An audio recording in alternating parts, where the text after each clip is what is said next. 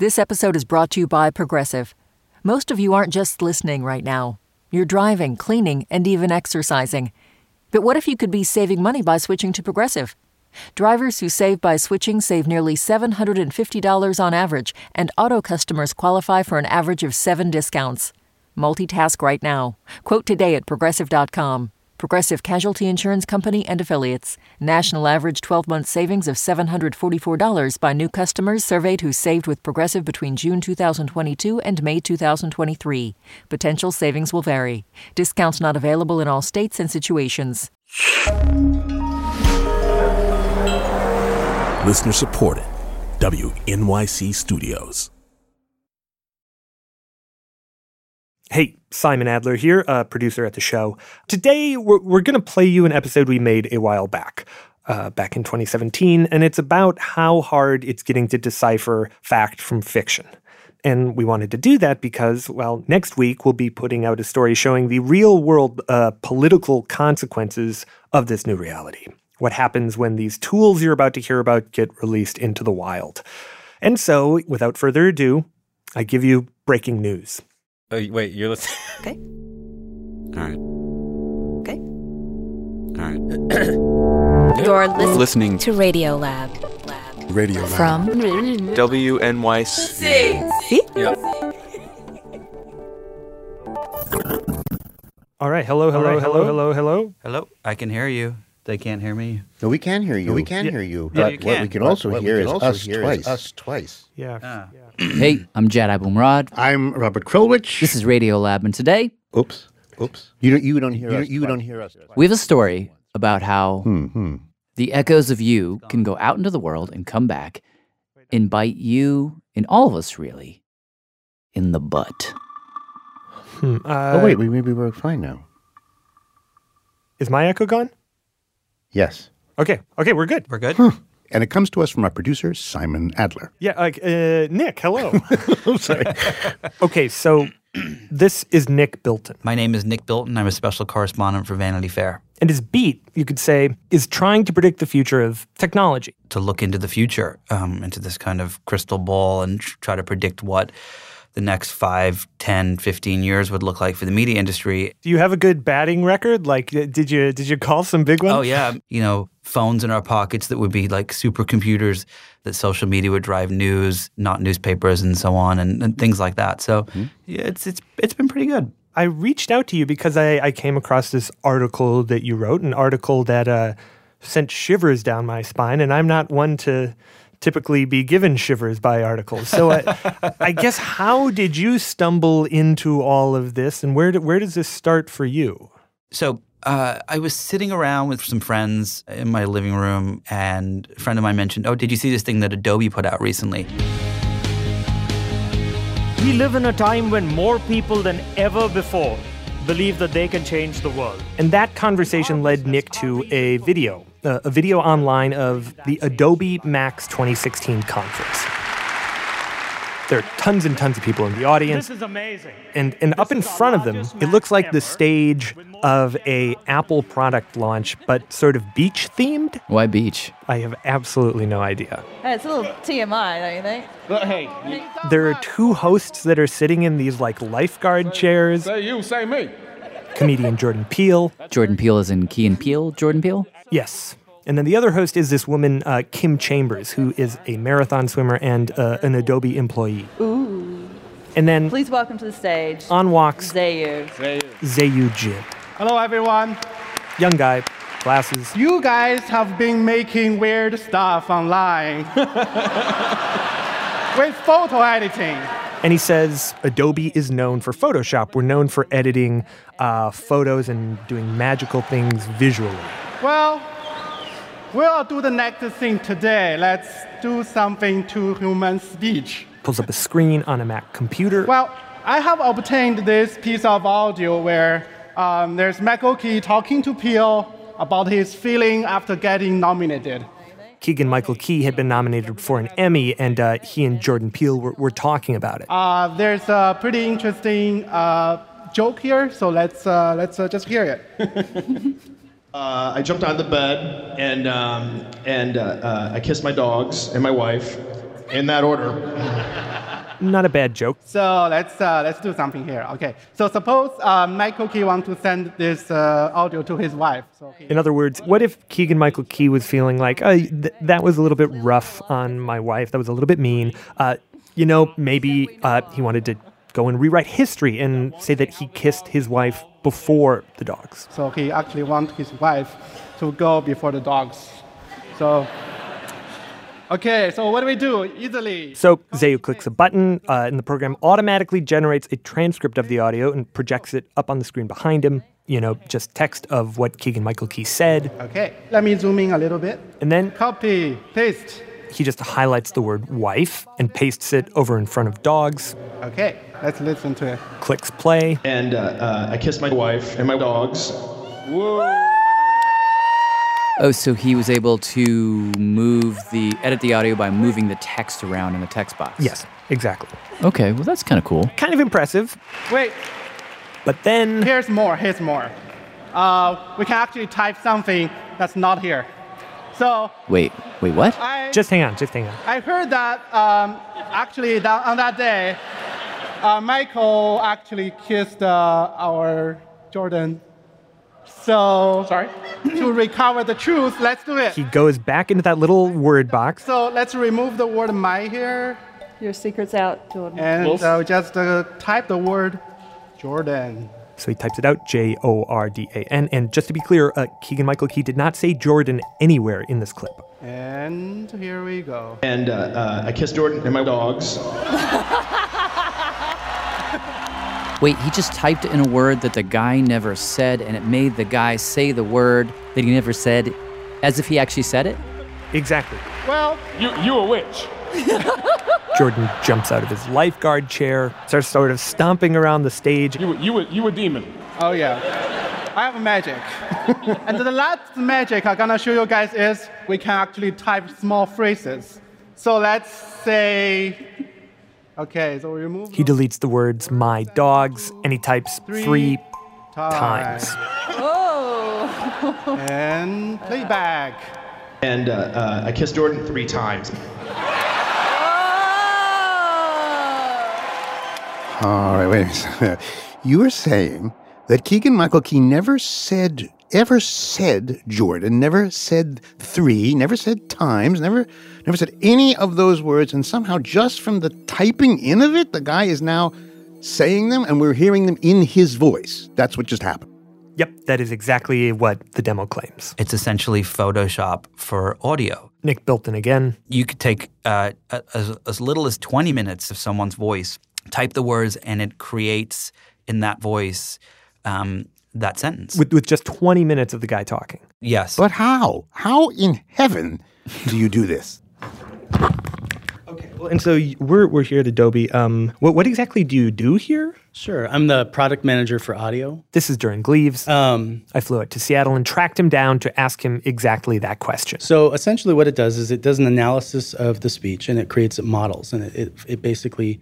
And he explained to me that this program, which they call Voco, by the way, what it does is it takes 20 minutes, or actually 40 if you want the best results, of you talking, and it figures out all of the phonetics of your speech, all of the sounds that you make. Finds each little block of sound and speech that is in the recordings. Chops them all up, and then when you go and type things in... It will recombine those into that new word. But what if it encounters a sound that I've never made? Well, the theory is in 40 minutes of speech, which is the amount they recommend you feed in, you're going to probably say just about every sound in the English language. So if really, so like phonetically, I run through the gamut in 40 minutes? Yes. Wow. Well, and what would you, or what are you hoping people would use a product like Voco for? So for the video production tools and for what Audition is used for a lot is dialogue editing. The whole idea, Duran said, is to help people that work in movies and TV. A lot of our customers record great audio on set, the actors and the dialogues and everything.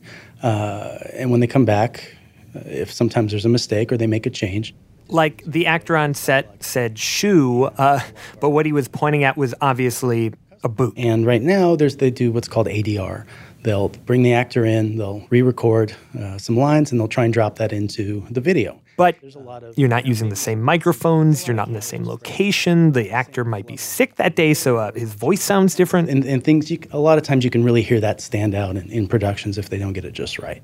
But with Voco, you just delete the word shoe, type in boot, and boom, there it is. Using the same source media and the same characteristics and have it just sound seamless and natural. And so it's going to be a sort of, the hope is that it will make the lives of professional post-production editors easier the world over. That's our hope right now, yeah. But that's not exactly... Well, it's what Nick Bilton thought when he saw this video. It could be Donald Trump's voice or Vladimir Putin. So I saw that and I thought, wow, imagine if audio clips start getting shared around the internet as fake news of a fake conversation between, Vladimir Putin and Paul Manafort about trying to get Trump into the White House or something like that. Right. And I was like, whoa, this is scary stuff. But we're just getting started.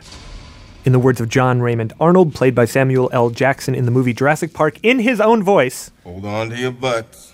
Things are about to get a lot crazier.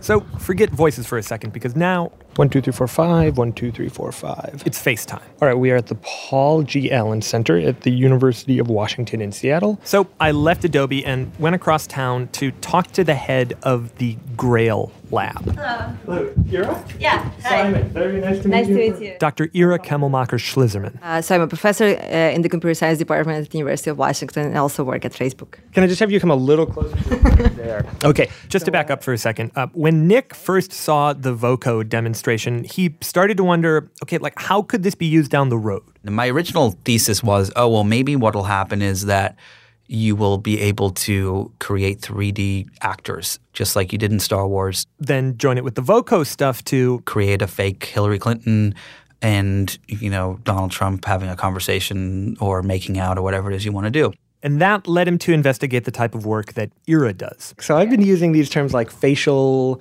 reenactment and facial manipulation. Are those the right words? And then what the hell do these words mean?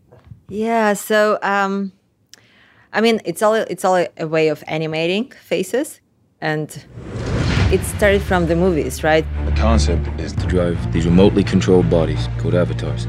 Think like the aptly named movie Avatar. Or, Sergeant, yes. Going a little further back. No sign of intelligent life anywhere. Toy Story. Hello. And to make the characters come alive, what you need is the expressions of the actors playing them. So the movie space means that you will bring a person to a studio. Then you cover their face with these sticky sensory marker things. And then you will spend hours over hours capturing the person's little dynamics. Like smiles, open mouth, teeth, closed mouth, no teeth, sad, surprised, disturbed, things like that. Angry, bloated, frustrated. And from that, they create a virtual character capable of emoting all those expressions. And to make that character believable, the animators sometimes have to model a bone structure and muscles. And as you can imagine, this can get very, very expensive. And so what people like Ira started to wonder was, like, can this be done on a budget? So she and others in the field started feeding videos of faces into computers and trained those computers to break down the face into a series of points. Our models are about 250 by 250. That is 62,500 points on one human face. And once we know that, right, we can track the points. Okay, so once you can track how my face moves through a video clip by these 250 by 250 points, what can you then do with that information? Well, I can apply the points on the face on a different model of a different person. Now, this is where things get quite strange, because instead of being able to map all of your facial movements onto a computer-generated virtual character or person, what Ira and others in this field of facial reenactment have figured out how to do is to map your facial movements onto a real person, a pre-recorded real person. What? What does that even mean? Yeah, how does that work? The best example of this is this piece of software that Nick showed us. This software that I found from these university students called Face to Face. We present a novel real-time facial reenactment method that works with any commodity webcam. There's a video demo of this, and when you open it up, this very monotone voice comes in saying, "Since our method only uses RGB data for both the source and target actor." And you're like, what the heck is this? And the screen pops up. Here, we demonstrate our method in a live setup. On the right, you've got this heavyset man, goatee, spiked hair. On the right, a source actor is captured with a standard webcam. He's arching his eyebrows, he's pursing his lips, he's opening his mouth widely. It's sort of like if you're making funny faces for a 2-year-old kind of thing? Yeah, and then... This input drives the animation of the face in the video shown on the monitor to the left. On the left, you've got this Dell computer screen displaying a CNN clip of George Bush. This is a real clip of Bush back from 2013, and his face is there looking right at the camera, occupies most of that screen. A significant difference to previous and methods. What you start to notice is when the man with the goatee smiles, George Bush in the CNN clip also smiles. And when the man raises his eyebrows, George Bush raises his eyebrows. And you realize this man is controlling George Bush's face. Wait, so this is a guy in the present controlling a past George Bush, a real George Bush from an old video clip? Yeah. Okay, I pulled up a video for you here. Okay, cool. And a little while back when we were just learning about this, we happened to have our friend Andrew Marantz, who writes for The New Yorker, in the studio. So that is George Bush's face. Mm-hmm. What? Oh, God. Oh, God. That's terrifying. Okay, so yeah, I cannot stop watching George Bush's face. Oh, they're doing it with Putin now. Holy God. So I just have a guy just sort of going, and then that's what Putin is doing. Yeah. Uh-oh, now it's Trump. You know, I mean, those videos online had my mouth agape. Again, Nick Bilton. This is a form of puppetry where your face is the puppeteer, and the only thing is that George W. Bush is the puppet. So I sit in front of a camera, I smile, and the business is taken care of? That's real time. This isn't like you have to render some software on your computer. It's literally you download a clip, or you take a clip from cable news and you turn on your webcam, and however long it takes you to do it, and you're done. It's the same as just shooting a video on your phone. What is this for? Well, so what are the applications of this? I want to be able to help develop telepresence. This is Ira again. So telepresence, yeah. What does that mean? So, for example, my mom lives in Israel, and I'm here, and wouldn't it be cool if I could have some kind? It's kind of crazy, but right. But if I could have some kind of hologram of her sitting on my couch here, and we can have a conversation. And going one step further, one of Ira's colleagues, a guy by the name of Steve Seitz. I'm a professor at the University of Washington, and I also work part-time at Google. He told me that they see this technology as like a building block that could one day be used to essentially virtually bring someone back from the dead. I just think this technology combined with virtual reality and other innovations could help me, just be there in the room with Albert Einstein or Carl Sagan. That's sort of the motivation. That's what they want to do? That's the motivation? Talk to ghosts? Well, for them, yes. And when I was talking to some folks who work in commercials, they're developing their own version of this. And the idea is that they're going to make $1 million or $1 billion off of this because say you bring, Jennifer Aniston in to film some makeup commercial. And in the makeup commercial, in English, she says, so come and buy this product. This is the best sort of whatever product around. Right now, you've got China, which is a booming market. You maybe want to market things to China, and you'd really like to be able to use Jennifer Aniston.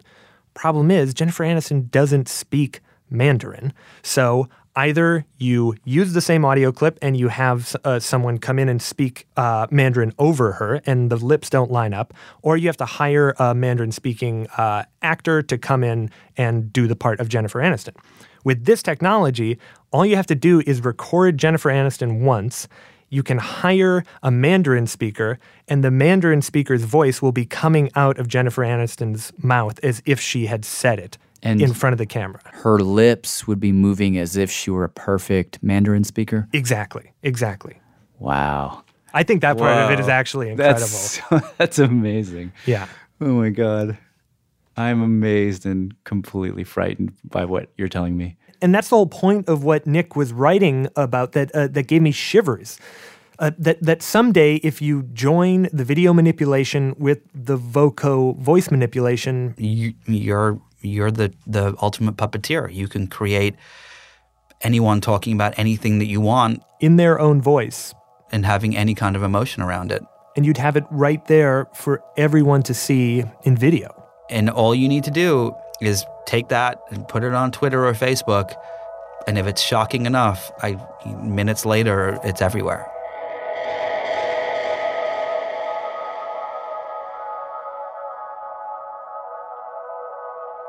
Like the timing of you guys making this thing and then this explosion of fake news, like how do you guys think about how it could be used for nefarious purposes? Yeah, it's a good question. Again, you're a Kemmelmacher Schlizerman. I feel like when every technology is developed, then there is this danger of with our technology, you can create fake videos and so on. Or I don't want to call it fake videos, but like to create video from audio, right? But they are fake videos. We can, yeah. But the way that I think about it is that like scientists are doing their job in showing, like inventing the technology and showing it off, and then we all need to like think about the next steps, obviously. I mean, people should work on that. And the answer is not clear. Maybe it's education, maybe it's every video should come up with some code now that this is like authentic video or authentic text and you don't believe anything else. I mean, yeah. But like maybe it was the timing more than anything, but I saw this video and it really felt like, oh my God, like America can't handle this right now. Like we're in a moment where truth seems to be sort of an open what is true has become an open discussion.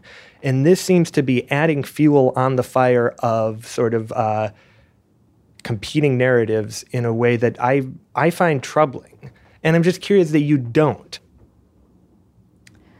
I think that people, if people know that such technology exists, then they will be more skeptical. My guess. I don't know.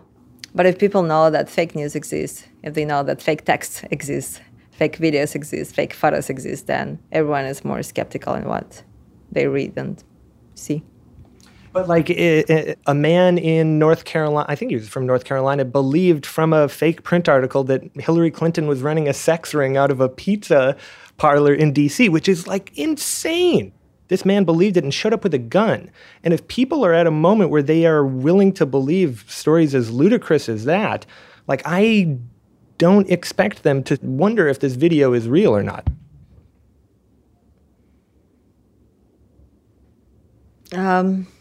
So what are you asking?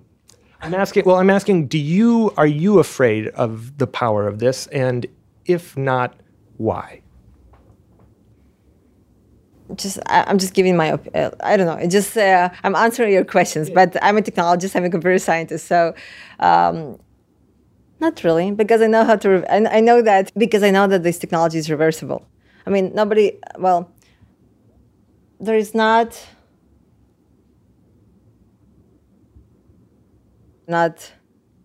worried too much.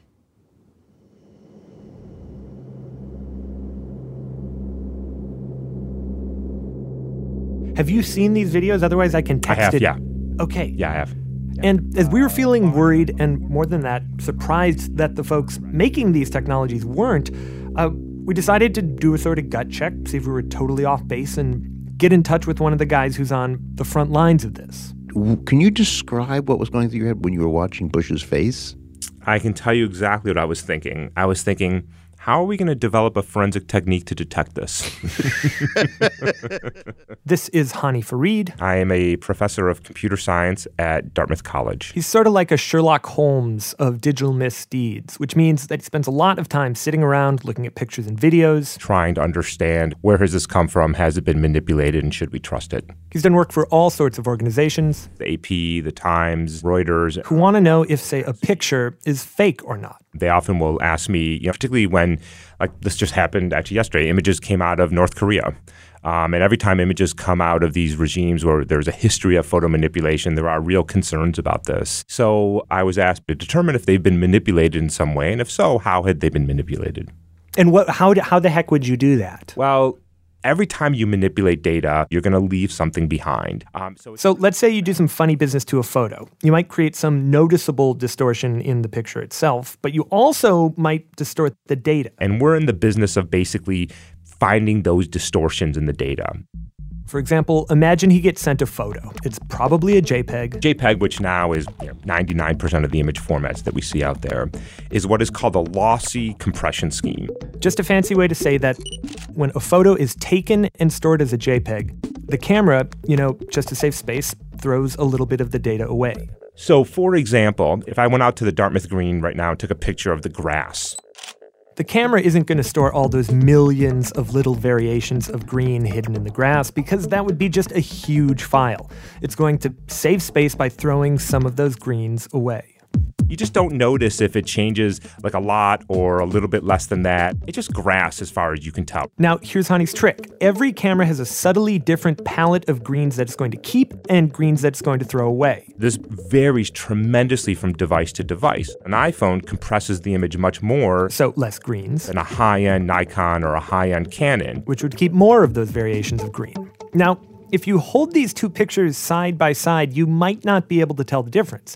But Hany says when you look at the underlying pixels, there are different recognizable patterns. If you take an image off of your iPhone, I should be able to go into that JPEG and look at the packaging and say, yes, this should have come out of an iPhone. But if that image is uploaded to Facebook and then re-downloaded or put into Photoshop and resaved, it will not look like JPEG, consistent with an iPhone. So basically, he can see at the level of the pixels or data whether the picture has been messed with in any way. Huh.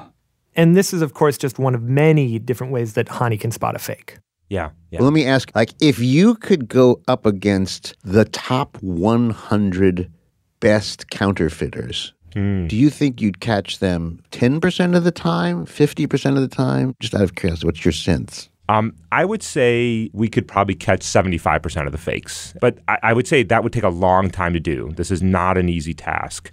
And so, the pace at which the media moves does not lend itself to careful forensic analysis of images. I'm always amazed that, you get these emails, you're like, all right, you got 20 minutes, and you would need, half a day per image. Oh. Still a very manual and a very human process. Is this video editing and this audio editing that's coming down the pipeline here? Yeah. I guess, should I be terrified? Yes, you should. Oh no. Yeah. Do you really mean that? Yeah, I think it's going to raise the fake news thing to a whole new level. I did see some artifacts, by the way, in the videos. They are not perfect, but that's neither here nor there because the ability of technology to manipulate and alter reality is growing at a breakneck speed. And the ability to disseminate that information is phenomenal. So I can't stop that, by the way, because at the end of the day, it's always going to be easier to create a fake than to detect a fake.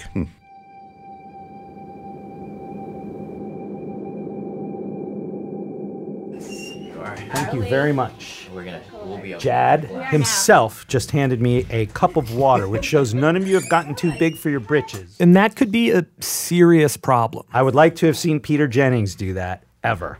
For this guy. My name is John Klein, co-founder and CEO of Tap Media.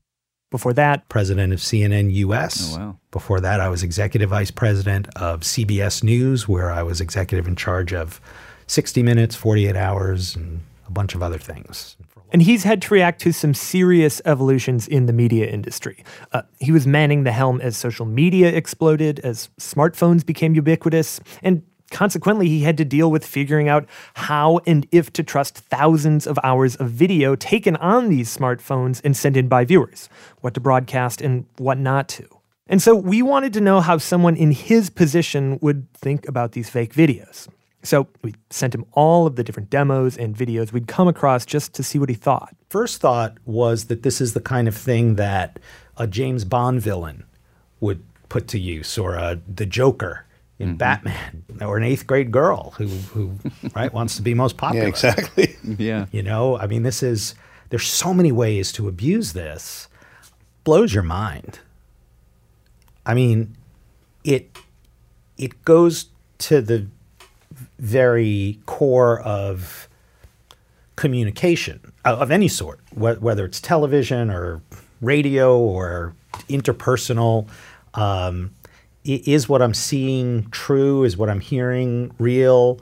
Well, in your over the course of your career, you've seen multiple technological developments that have impacted the media in rather profound ways. Where is your terror level right now, or your fear level, caused by this relative to all of the other sort of advancements that have occurred over your career? It's terrifying, and it hurdles us even faster toward that point where no one believes anything.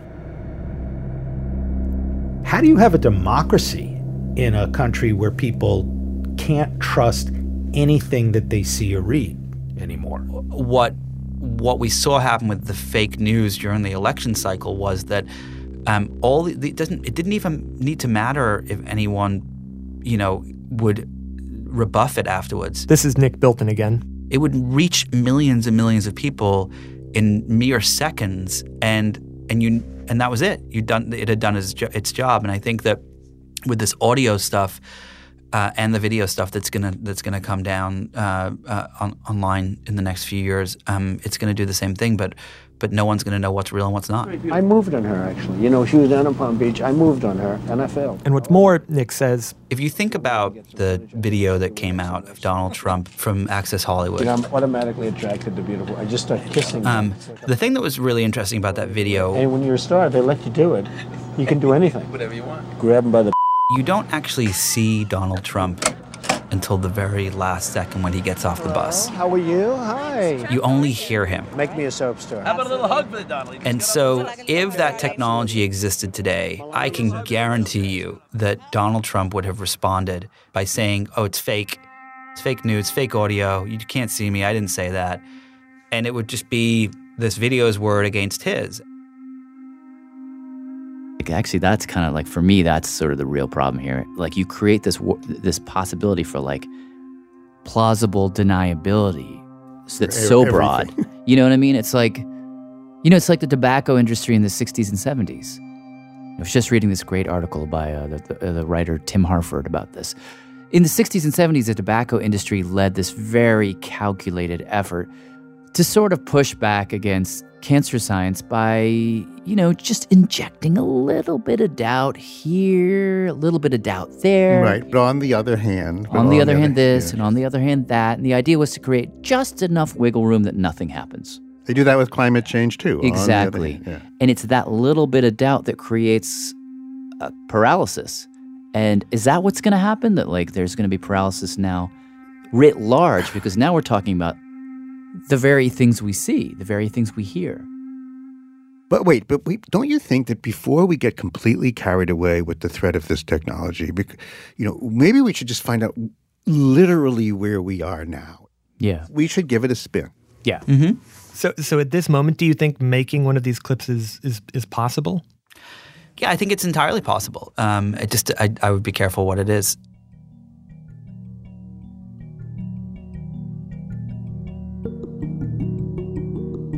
After the break, things get fake.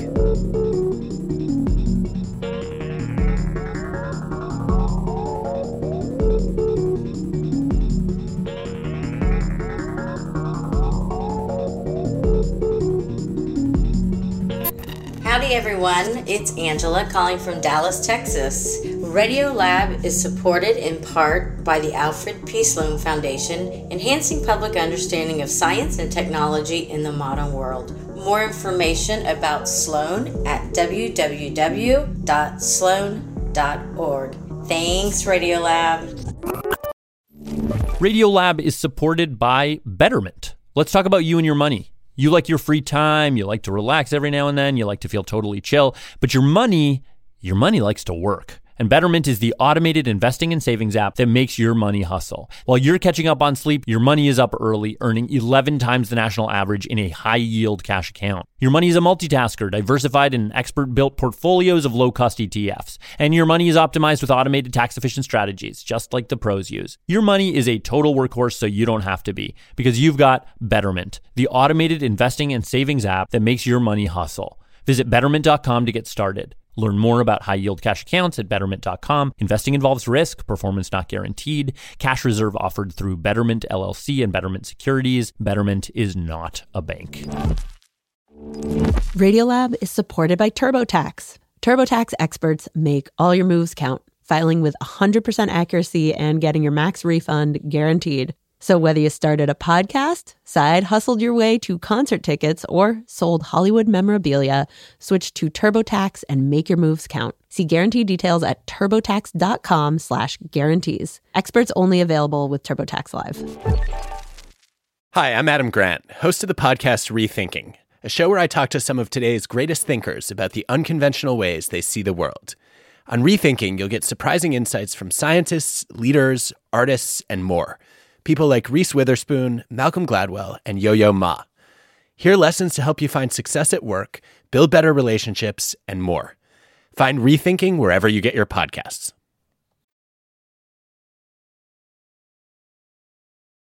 Jad. Robert. Radiolab. So we're back. We're going to now fake something. We're going to build our own video from scratch. Fake words, fake faces, because we wanted to know, like in use, how dangerous are these technologies really? Can they make a convincing fake? Are they as easy as advertised? So we will find out by giving the assignment, as always, to our long-suffering Simon Adler. So while I was in Seattle talking to Durin Gleaves, I not so subtly hinted that I would really like to give Voco a whirl. Let's say I had my hands on it somehow. Absolutely. What can I do with it? Well, right now, nothing, because we haven't shared it with anybody. At first, I just thought he didn't want me to be able to play around with it, but then I realized. And I don't even have a personal copy for myself yet. Oh, so it's not even on the premises here? No, it's still very much contained to research. Oh. But... Hiya, hi, are you there? Hey, Matt. Oh, yeah, I'm here. Great. Eventually, I got in touch with this guy. So, I'm Dr. Matthew Aylett. I'm the Chief Science Officer at Cereproc Limited. Which is a vocal synthesis research company based in Edinburgh. Yeah. Okay, so I called you up because I was hoping that you could help me to make a video clip that has, I don't know, like George Bush or Barack Obama saying things that they have never said. Yep, that sounds great. That's it? He was just game? Yeah. Now, see, the thing is, what his company does is not quite the same as Voco. What they do is, like for a client, they'll create a voice that you can then just type in words or sentences and make that voice say whatever you want it to say. I feel sad. That's an interesting idea. They've created voices with a variety of accents. Great rooted blossomer. In a variety of languages. Barcelona Media. Konnichiwa, Cereprocが And in their spare time, when they're not making voices for clients, this is Governor Arnold Schwarzenegger. I think they're building celebrity voices. And it just so happens they've got a Barack Obama and a George Bush bot. Yeah. How did you create a George Bush robot? Well, a great thing about George Bush is that he was president of the United States for some time. Good morning. Good morning. Good morning. Which means he had to give a weekly presidential address. A week ago today, I received a great honor. And the other great thing about the address is it's completely copyright free, so we're allowed to do anything we like with that audio. For the people of America. Maybe things that they haven't envisaged that we're going to do with it. Real quick digression here, just because it's absolutely fascinating. It looks like we're actually about to enter this really sticky gray area when it comes to voice ownership. For example, an audiobook. So if you record an audiobook and you've signed over the rights to those audio files to the publisher has the copyright. You don't own it. You do not own your own voice. Is that really true? Yeah. Anyway, back to Bush. So I took all those weekly addresses. About 6 hours worth, which is a lot more tape than Voco's 20 minutes. But what he did with it is pretty similar. Right. He fed them into this machine learning algorithm along with their transcripts, and then what the program will do... it will take the text and it will analyze it in terms of the linguistics. So it will say, this is the word... Social Security. Social. The word social is made up of the sounds s-o-sh-l, right? Mm-hmm. And so it will cut those sounds up into lots of little tiny pieces. And it did that for all of the words in all of these addresses, around 80,000 in total. Put them all in this database with tons of info about what sound came before it, after, etc. And once that database is built, all that's left to do... I type in some text and then I push go and it try and find a set of little sounds which will join together really nicely. And then I push play and see how well they came out. So what we did was we found an old video of former presidents George Bush and Barack Obama together. I want to thank the president-elect. They're shaking hands, making generic statements. The exact clip isn't important. But we wondered, could we turn that clip from a boring meet and greet to a scenario where Bush is telling Obama a joke? So we convinced a comedy writer, Rachel Axler, who works for the show Veep, to write us a few jokes. Then sent it off to Matt, and this is what the computer spat out. And, well, it goes something like, knock, knock. Who's there? Oval. Oval who? Oval. I think it's something about the Oval Office, probably. That was a very good joke, Mr. President. My wife Laura tells it better. What the hell is that? Wait, what? That was terrible. That was not... Technically, that was like... Was it? I don't even get... I don't understand that joke at all.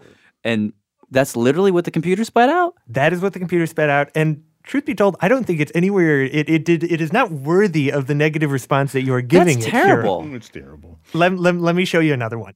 So happy to be joining forces with this good man. To put cortisol in your drinking water. But what? Cortisol? Cortisol? It's to help protect people's teeth so they don't get fillings. Isn't that fluoride?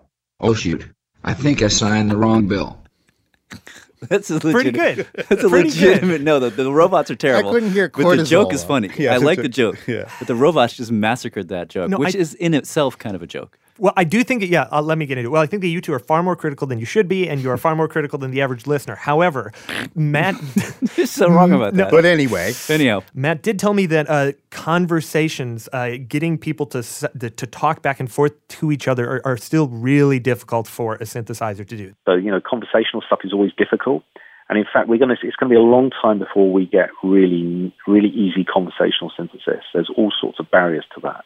There's a human quality to a conversation that the synthesizers can't quite capture yet. But he also told us that if we add the video, or if we add a video to this, it will smooth out a lot of the problems. When you have the faces as well speaking, people are not focusing on the audio, and you can't hear the errors in the same way. So. Hello? Hey, is this Kyle? Oh, yeah. Great. I found these two grad students. My name is Shinsuke Saito. My name is Kyle Olszewski. From the University of Southern California. USC. They also do a lot of facial reenactment research and agreed to help us. But making these visuals also turned out to be way harder than we thought. Turned out the clip we chose posed some serious challenges. There were too many side shots of Obama's face. The lighting was all wrong. And eventually I got an email one late Sunday night saying it's not going to work. Okay. So now I think I can draw a line here, and I can point out that that we maybe got overexcited about this technology. It is not yet ready for true deceit. You have been fumbling and fumbling and fumbling here. I have not been fumbling. Well, I am not the running back people. Here. Okay. I find it interesting psychologically that Simon feels like it's a personal failure. I don't like to fail. You should. This is failure. Just on Simon's behalf, on the behalf of actually trying to answer the question, we felt like, okay, maybe we should try this one last time. Let's find a simpler Obama video, and with the audio rather than like whole phrases, let's just do a couple of word replacements here or there.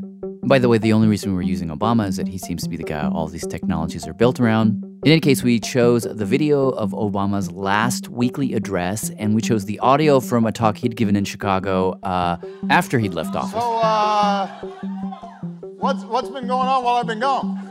In this speech, he sort of talks about what he's going to do next, how he's still going to keep fighting for what he believes is right.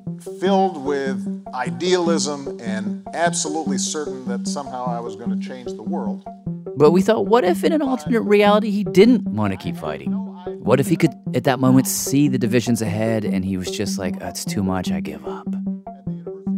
Now, truth is, we didn't think too hard about this because we didn't have much time. We just whipped it together, did a script based on words Obama used with a few changes, sent it off to the guys at USC. And I videotaped myself saying this new script so that we could use that video of my face to puppetize the former president. And when we got the final video back, I have to say I was expecting it to be horrible and we were to have a good laugh, but it went from like laughy giggly to oh, wait, this is creepy. Well, yeah, no, I was suddenly I had been gangbusters. We got to release this thing and not tell anybody and try to fake out the entire world. But when I saw it, there was a reluctancy. You mean you went, oh no? I went, oh God, yeah. I thought, oh, this. You know, my personal thought was like, it was convincing enough that I got genuinely spooked. But, you know, just in fairness, we shouldn't sit around talking about something people can't see. Go to futureoffakenews.com and check it out for yourself. It's all one word, futureoffakenews.com, and it'll pop right up. You can see, tell us what you think. You can see how Simon made the video. Check it out. Anyhow, the whole process got us all thinking like, oh, wow, if we, a bunch of idiots, can do this for no money very, very quickly, what will this mean to like a newsroom, for example, just to start there? We're at the level now with this kind of thing where we need technologists to verify or knock down. And again, news executive John Klein. I don't think journalists, English majors are going to be the ones to solve this. You know, you may have been editor of your school paper, but this is beyond your capability. But if you're good at collaborating with engineers and scientists, you'll have a good chance of working together to figure it out. So we need technical expertise more than we ever have. Can I ask you, in your heart, let me compare your heart to my heart for a second. In my heart, I want somebody to tell the researchers, yeah, sorry, you can't do that. Sorry, you know, I know it's really cool. I know you probably are really proud of that algorithm, but some men in black are going to walk in right now and they're going to take your computers away. And you just can't. Sorry, society is going to overrule you right now. Is there a part of you that just dictatorially wants to just like squash this? Well, sure. But wouldn't you still have the FSB in Moscow or the CIA utilizing this and developing it anyway? Weaponizing it, so to speak? Probably. And I think that the top-down model could never contain that. John says ultimately what's happening is probably going to be bigger than any one organization or any one newsroom can solve. He said it'll probably end up coming down to the 14 and 15-year-olds of tomorrow who will grow up using this technology, making fake videos, being the victims of fake videos, and that maybe in the maze of them having to parse truth from fiction in such a personal way, some kind of code will develop. I'm an optimist by nature. I look at this and I say, well, somebody's going to figure it out. What worries me is the larger context within which this takes place. This is all occurring within a context of massive news illiteracy, and the consumers seem to be just throwing their hands up and tiring of trying to even figure it out. And so just the work involved in getting to the bottom of the truth is unappealing to a growing percentage of the audience. And I'm not sure where Gen Z, the teenagers of today, come out on this.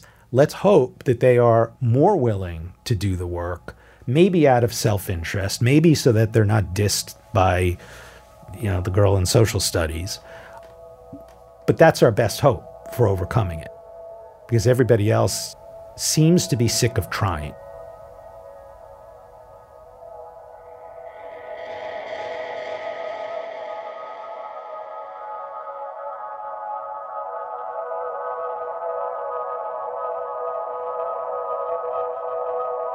Reporter Simon Adler.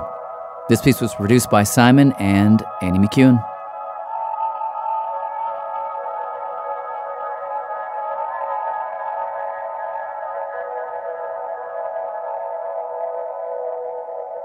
Very special thanks to Kyle Olszewski and the entire team at USC's Institute for Creative Technology for all their work manipulating that video of President Obama.